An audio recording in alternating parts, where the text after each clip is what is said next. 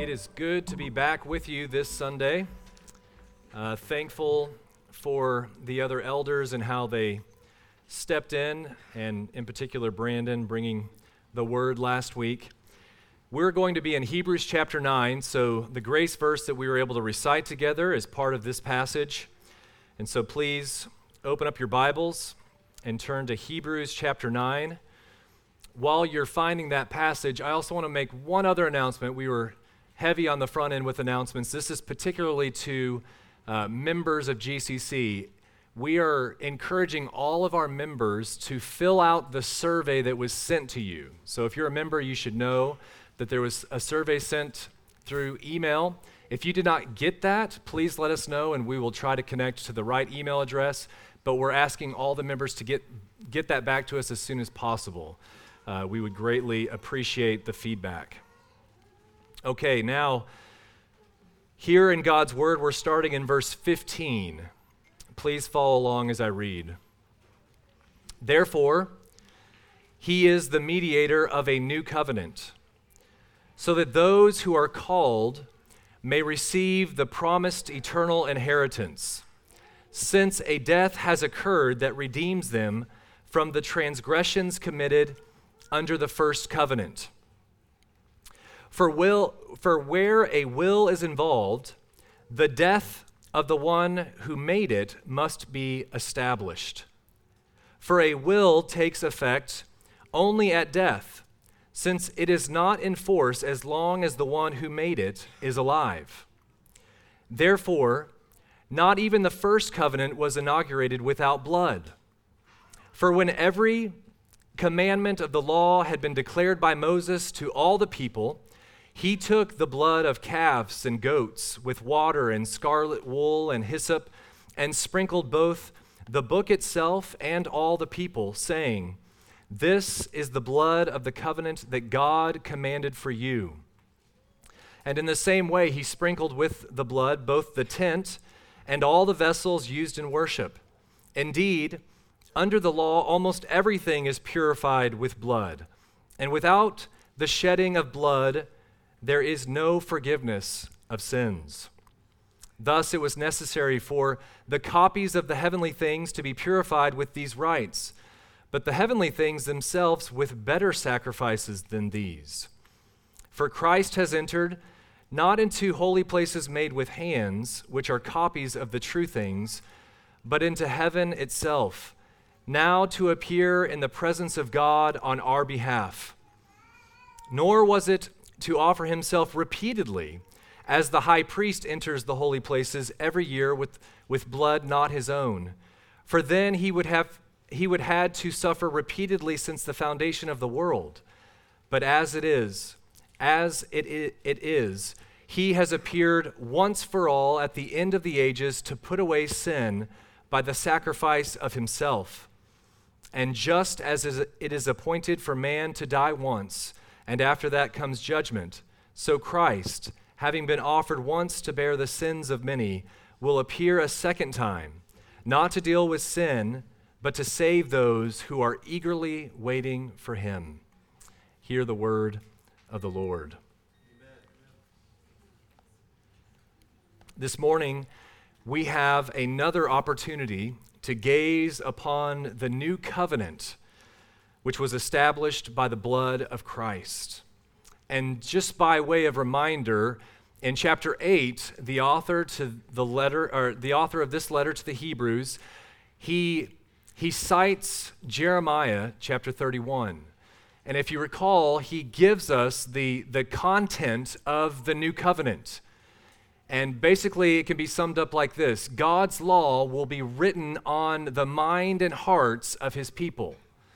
And his people will know him, personally know him.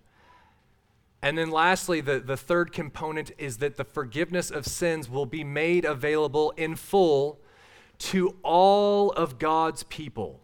This is the promise that was made of old, of the new covenant, which Christ fulfilled completely and perfectly. All of his people will have his law written upon their hearts. All of his people will know him personally, walk with him in fellowship and communion. And lastly, all will have their sins forever washed clean by the blood of the Lamb. Now, as we enter into our passage this morning, in verse 15, we read that Jesus is referred to as the mediator of this new covenant.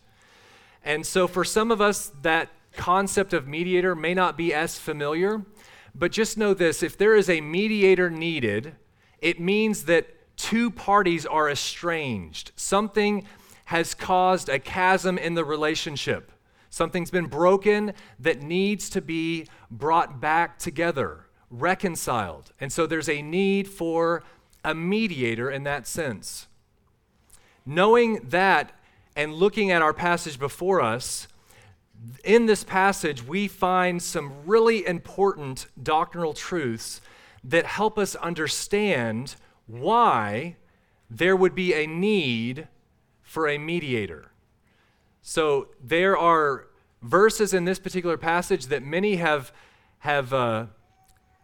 sought to memorize and keep in their hearts because they are so important in understanding why God would send his Son to rescue a people for himself, why we as people even need someone to come and die in our place.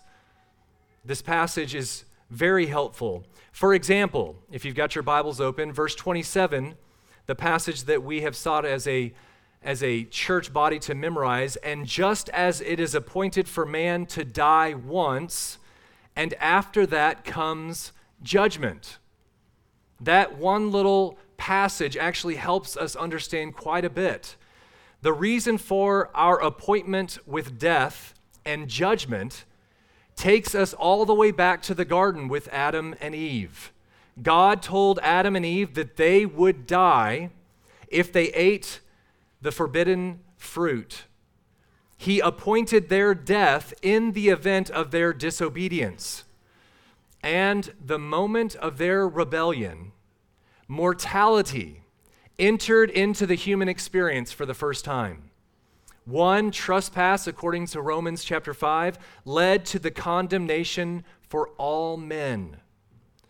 This emphasizes the bounds in which God has ordained life on earth because of sin, because of the fall. Life is lived one time, and then there is death and judgment, just as there was for Adam and Eve. Man will die, and then God will judge him. For some of us, we need to just let that truth settle in. You have one life. Everyone will experience death unless the Lord Jesus returns, and then you will stand before God Almighty and be judged. Death is part of the divine judgment on sin. Death is the verdict. And according to God's word, all are guilty. For all have sinned and fallen short of the glory of God. And Brandon reminded us this last week that we all once lived in the passions of our flesh, carrying out the desires in the body and the mind, and were by nature children of wrath, like the rest of mankind. So this is that estrangement where a mediator is needed, an estrangement between us and God because he is holy and we are sinful. Thinking about this in light of the law, James tells us, whoever keeps the whole law but fails in one point has become guilty of all of it. We are all sinners who have fallen short of the glory of God. Now, when we think about this verse in particular, verse 27, we have to be honest about this reality, that if you die in your sin apart from Christ's work, his salvific work in your life, you will be judged by God and spend eternity in hell. In hell. There is a common misconception about the reality of hell. Some people, literature has been written on this, would say, well, hell is a place where the doors, so to speak, are locked from the inside. And people who are condemned to hell will have another opportunity to repent of their sins and confess Christ as Lord. That is not what God's word says. And in particular, verse 27 of Hebrews 9 helps us. This is weighty, this is real. Everybody will live one time and experience death and then stand before God in judgment. So as verse 27 is stirring in our minds, I want us to also know, this has started off heavy, that's not the end of the story. There is much glorious hope in this passage. Another important doctrinal truth comes in understanding God's provision. So verse 22 is a familiar verse for many, and it's important that it is. Without the shedding of blood, there is no forgiveness of sins. Some could view that in a negative light, but I want to encourage you to actually view this in a positive way, that God has actually provided provision for sin. With the shedding of blood, there actually can be forgiveness of sins. Now, when thinking of the shedding of blood, this is an illustration from a book that I found helpful, where a pastor recounts a story where he has an opportunity to counsel a young woman. One pastor wrote a letter describing a troubled young woman. It was her mother who had asked for the meeting. She related how her oldest daughter had been in the emergency room 4 times so far that year. 3 times she had cut herself so deeply that stitches were required. Another time she had taken a bottle of pills, survived, and was detained in a psychiatric ward for teenagers. Now, back at home, her daughter had cut herself again. The pastor agreed to meet with her. The next day, the woman's daughter walked into his office, and this is how the session developed. She wore an oversized turtleneck with sleeves that went down almost completely over her hands. And after a time of gentle questioning and listening, the conversation turned to cutting. She said that when she was upset with herself or upset over the offenses of other people towards her, she would cut herself. It seemed to relieve the tension. Cleaning up the bloody wounds distracted her from all that she had been going through, all of those problems. She pulled up her sleeves and showed the pastor her arm. And he mentioned how he didn't think he would ever get over the sight of those wounds. That image stayed in his mind for days and was painful every time he recalled it. What could he do for this young woman? All he really knew about biblical counseling was to pray for people and to share the gospel with people. Very small errors in a person's understanding of the gospel seem to result in very big problems in that person's life. The pastor pulled out a pad of paper and drew out for the young woman a diagram of the gospel. He agreed with her that blood can indeed solve problems, but pointed out that the blood did not have to be her own, and that the shedding of the blood of Christ has already been done on her behalf. In that session, the Spirit brought illumination, and she prayed to the Lord for salvation. And so this reality, yes, it requires blood to solve our very worst possible problems. This passage from Hebrews 9, for God, who in his righteous wisdom determined that sin's penalty is death, also determined, verse 22, that without the shedding of blood, there is no remission of sins. Now, to kind of help us think through, why blood? Blood represents life. In Leviticus 17:11, this is what God's word says, "For the life of the flesh is in the blood, and I have given it for you on the altar to make atonement for your souls. For it is the blood that makes atonement by the life." So to shed the blood, is to enact the curse of death that is due to sin. So from our passage this morning, as we look at Hebrews chapter 9, we see that the shedding of blood or death not only inaugurated the old covenant, but it occurred in the old covenant repeatedly over and over again in order to cleanse the tabernacle and the vessels. Indeed, under the law, almost everything is purified with blood, we're told. And we see in the Mosaic law blood used to purify the altar, the priestly garments, the tabernacle veil, and more. Really, this repeated offering of the blood sacrifices was all but copies and shadows pointing forward. We've made note of this again and again, and we see it so clearly here, where it was once offered repeatedly over and over again to remind the people of their need. We see in Christ, once and for all, him offering of himself. This is a principle which is at the very heart of the Christian gospel, with its insistence that the shedding of the blood of Jesus Christ is the only source of cleansing and reconciliation for the sinner. So what was foreshadowed in the law is fulfilled in Christ. This should, for those who are familiar with Scripture, this should sound a lot like the words of our Lord Jesus when he instituted the Lord's Supper. This is my blood of the covenant, which is poured out for many for the forgiveness of sins. Matthew 26. In our passage, I want to draw your attention back to the first part of the passage. We hear from the reader, we hear from the author a better understanding or a different way in which we look at the new covenant, a way to understand the new covenant. He introduces in verses 16 and 17 the concept or the comparison of the new covenant with a will to help both the original recipients of the letter and us understand the work of Christ on our behalf. So here, verses 16 and 17 again.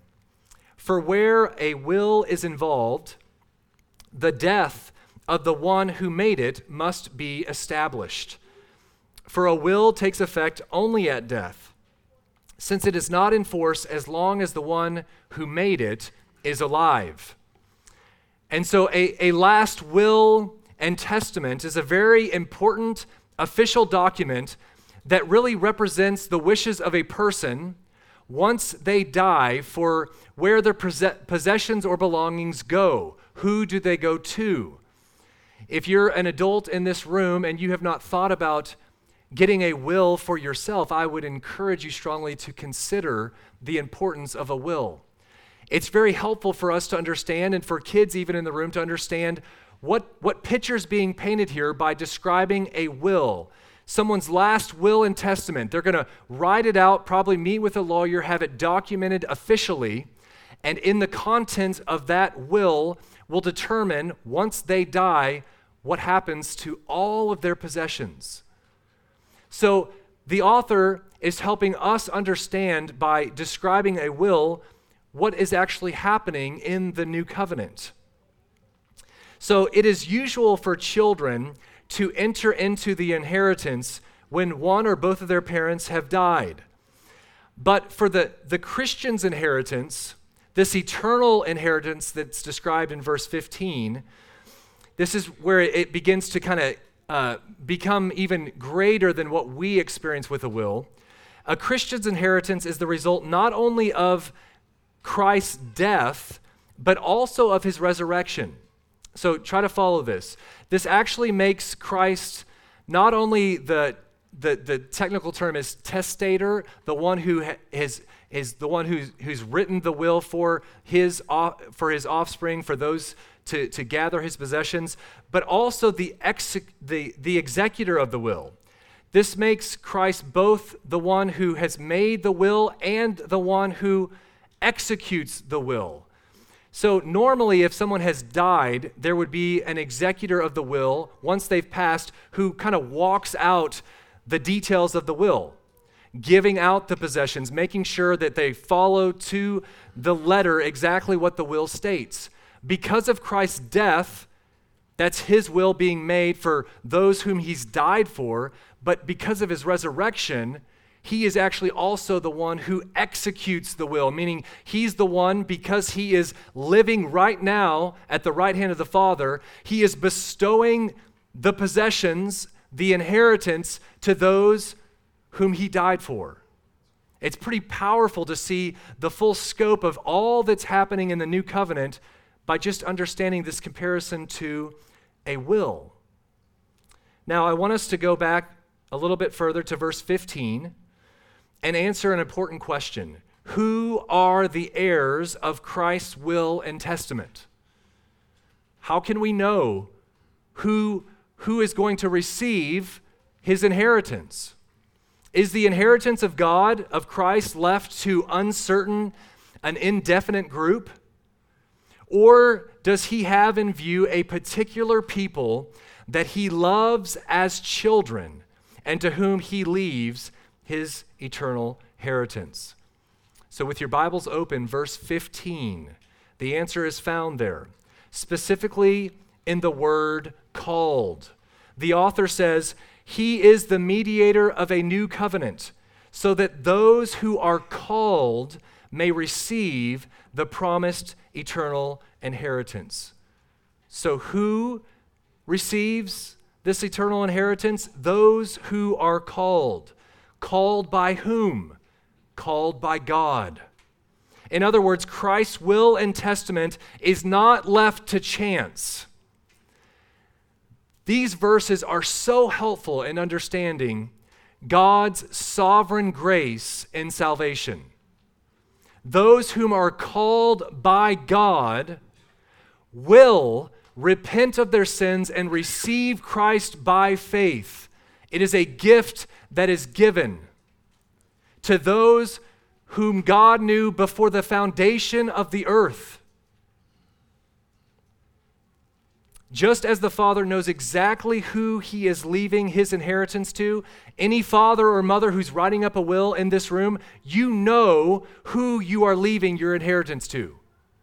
This is not like you write a will with you formalize it with a lawyer and you're just saying, maybe there might be someone who knew me and loved me that could receive this inheritance. No. Christ died for the elect, for his own, purchased by the blood shed by him so that one day they would receive this inheritance. God's calling guarantees that there will be inheritors to enter into the enjoyment of this inheritance, for his calling is always effectual and sure. He not only spreads this inheritance of eternal life backwards thousands of years before Christ's incarnation to those who lived by faith. So if you think about the saints of the Old Testament, those who lived by faith, believed in the promise of the one to come, they received the promised inheritance. Then looking forward 1,000 years after the cross and resurrection, those who live by faith receive this promised inheritance. And even I want to remind us, encourage us that also today God is calling people out of the kingdom of darkness and death and into the kingdom of light. Where there was once unbelief, there is now adoption as sons because of the work of God in sinners' lives. God calls people to himself to receive salvation in Christ and this eternal inheritance. And so if you are in Christ this morning, meaning if you have been saved by grace through faith in Christ and Christ alone, then from all eternity, God willed to pass on his eternal inheritance to you by grace. May we just marvel in God's grace. This promised inheritance is something also that we need to think about. He has not left us in the dark to wonder what he has prepared for us. In 1 Peter, the apostle gives us a passing glimpse, so to speak, of an outstanding future that awaits all Christians. he tells us that God has prepared for all his children an inheritance that is imperishable, undefiled, and unfading, kept in heaven for you, who by God's power are being guarded through faith for a salvation ready to be revealed in the last time. If you still have your Bibles open to this passage, verse 28, so Christ, having been offered once to bear the sins of many, will appear a second time, not to deal with sin, but to save those who are eagerly waiting for him. Salvation is a comprehensive act of God that is secured by Christ and his atonement, resurrection, and ascension, and then applied by his Spirit to his people. And it culminates in our glorification. Since Jesus has come and done the work necessary to save us, the salvation of his people is absolutely secure. Upon the return of Christ, what we read about in verse 28, in the words of the 1689 London Baptist Confession, we hear this description: the bodies of the unjust shall, by the power of Christ, be raised to dishonor, the bodies of the just by his Spirit unto honor, and be made conformable to his own glorious body. All of that is speaking to the resurrection. God will raise from the dead those whom he called, so that they will be able to participate in this eternal inheritance that we read about in verse 15. This final inheritance will be indestructible, eternal. In the new heavens and the new earth, God will be seen, and his presence will be more fully experienced than we could ever ask or imagine. Now, here's something that maybe some in this room has experienced or heard about. Parents, over the course of time, excluding their biological children from their will, maybe based off of some situation that happened, some action that their child did that was just so grievous that they actually wrote them out of their will. Now, I think a good question to ask would be, how do I know that God won't disinherit me? Because if you're like me, you know the battle of the flesh, you continue to struggle with sin. And this ongoing repentance and turning back to Calvary's cross is happening daily. How do you know that God will not disinherit you? If you, brother and sister, have repented of your sins, if you have received Christ by faith, when we talk about faith, it is faith in a person, faith in Christ. You are clinging to him as he is holding you. Some say, I have weak faith. Some say, there are seasons where I have really strong faith. Please do not confuse the reality that it is in Christ that we stand. Faith is in a person, namely the Lord Jesus Christ, who has promised that he would never leave you nor forsake you. All of his sheep he will keep. He will hold fast until the end.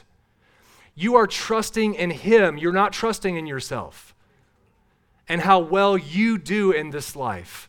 By God's grace, he holds us, he sanctifies us, and slowly this progressive sanctification is being worked out in our lives, where day by day, our lives are displaying more and more the glory of God, being more and more conformed to the image of the Son. But let us not forget, our faith is in a person. I don't know if you have noticed when we read this passage, but Jesus Christ has once and for all, again and again, one time, not many times, once and for all, offered himself as a sacrifice on your behalf and in your place. He suffered the penalty that all your sins, past, present, and future, deserve. That punishment he bore. God's wrath he satisfied. His blood has washed your guilt away fully and finally. His blood has cleansed and purified your conscience, His blood has done for you what the blood of bulls and goats during the Old Testament could never do. By his blood, he has put away your sins forever. You have been sealed with the promised Holy Spirit, who is the guarantee of our inheritance until we acquire possession of it to the praise of his glory. Again, how do I know that God won't disinherit me? Hear how Charles Spurgeon put it. Beloved, it is a thought which ought to make our hearts leap within us, that through Jesus' blood, there is not a spot left upon any believer, not a wrinkle nor any such thing. O precious blood, removing the hell stains of abundant iniquity and permitting me to stand accepted in the beloved, notwithstanding all the many ways in which I have rebelled against my God.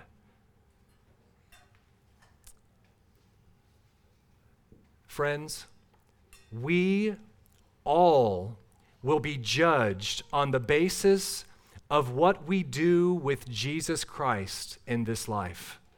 And there will be, according to Hebrews 9:27, there will be no second chances. To refuse the cross as the instrument of salvation is to choose it as the instrument of judgment. Let me close in reading from John 12. The one who rejects me, this is Jesus Christ speaking, and does not receive my words has a judge. The word that I have spoken will judge him on the last day. Let us pray.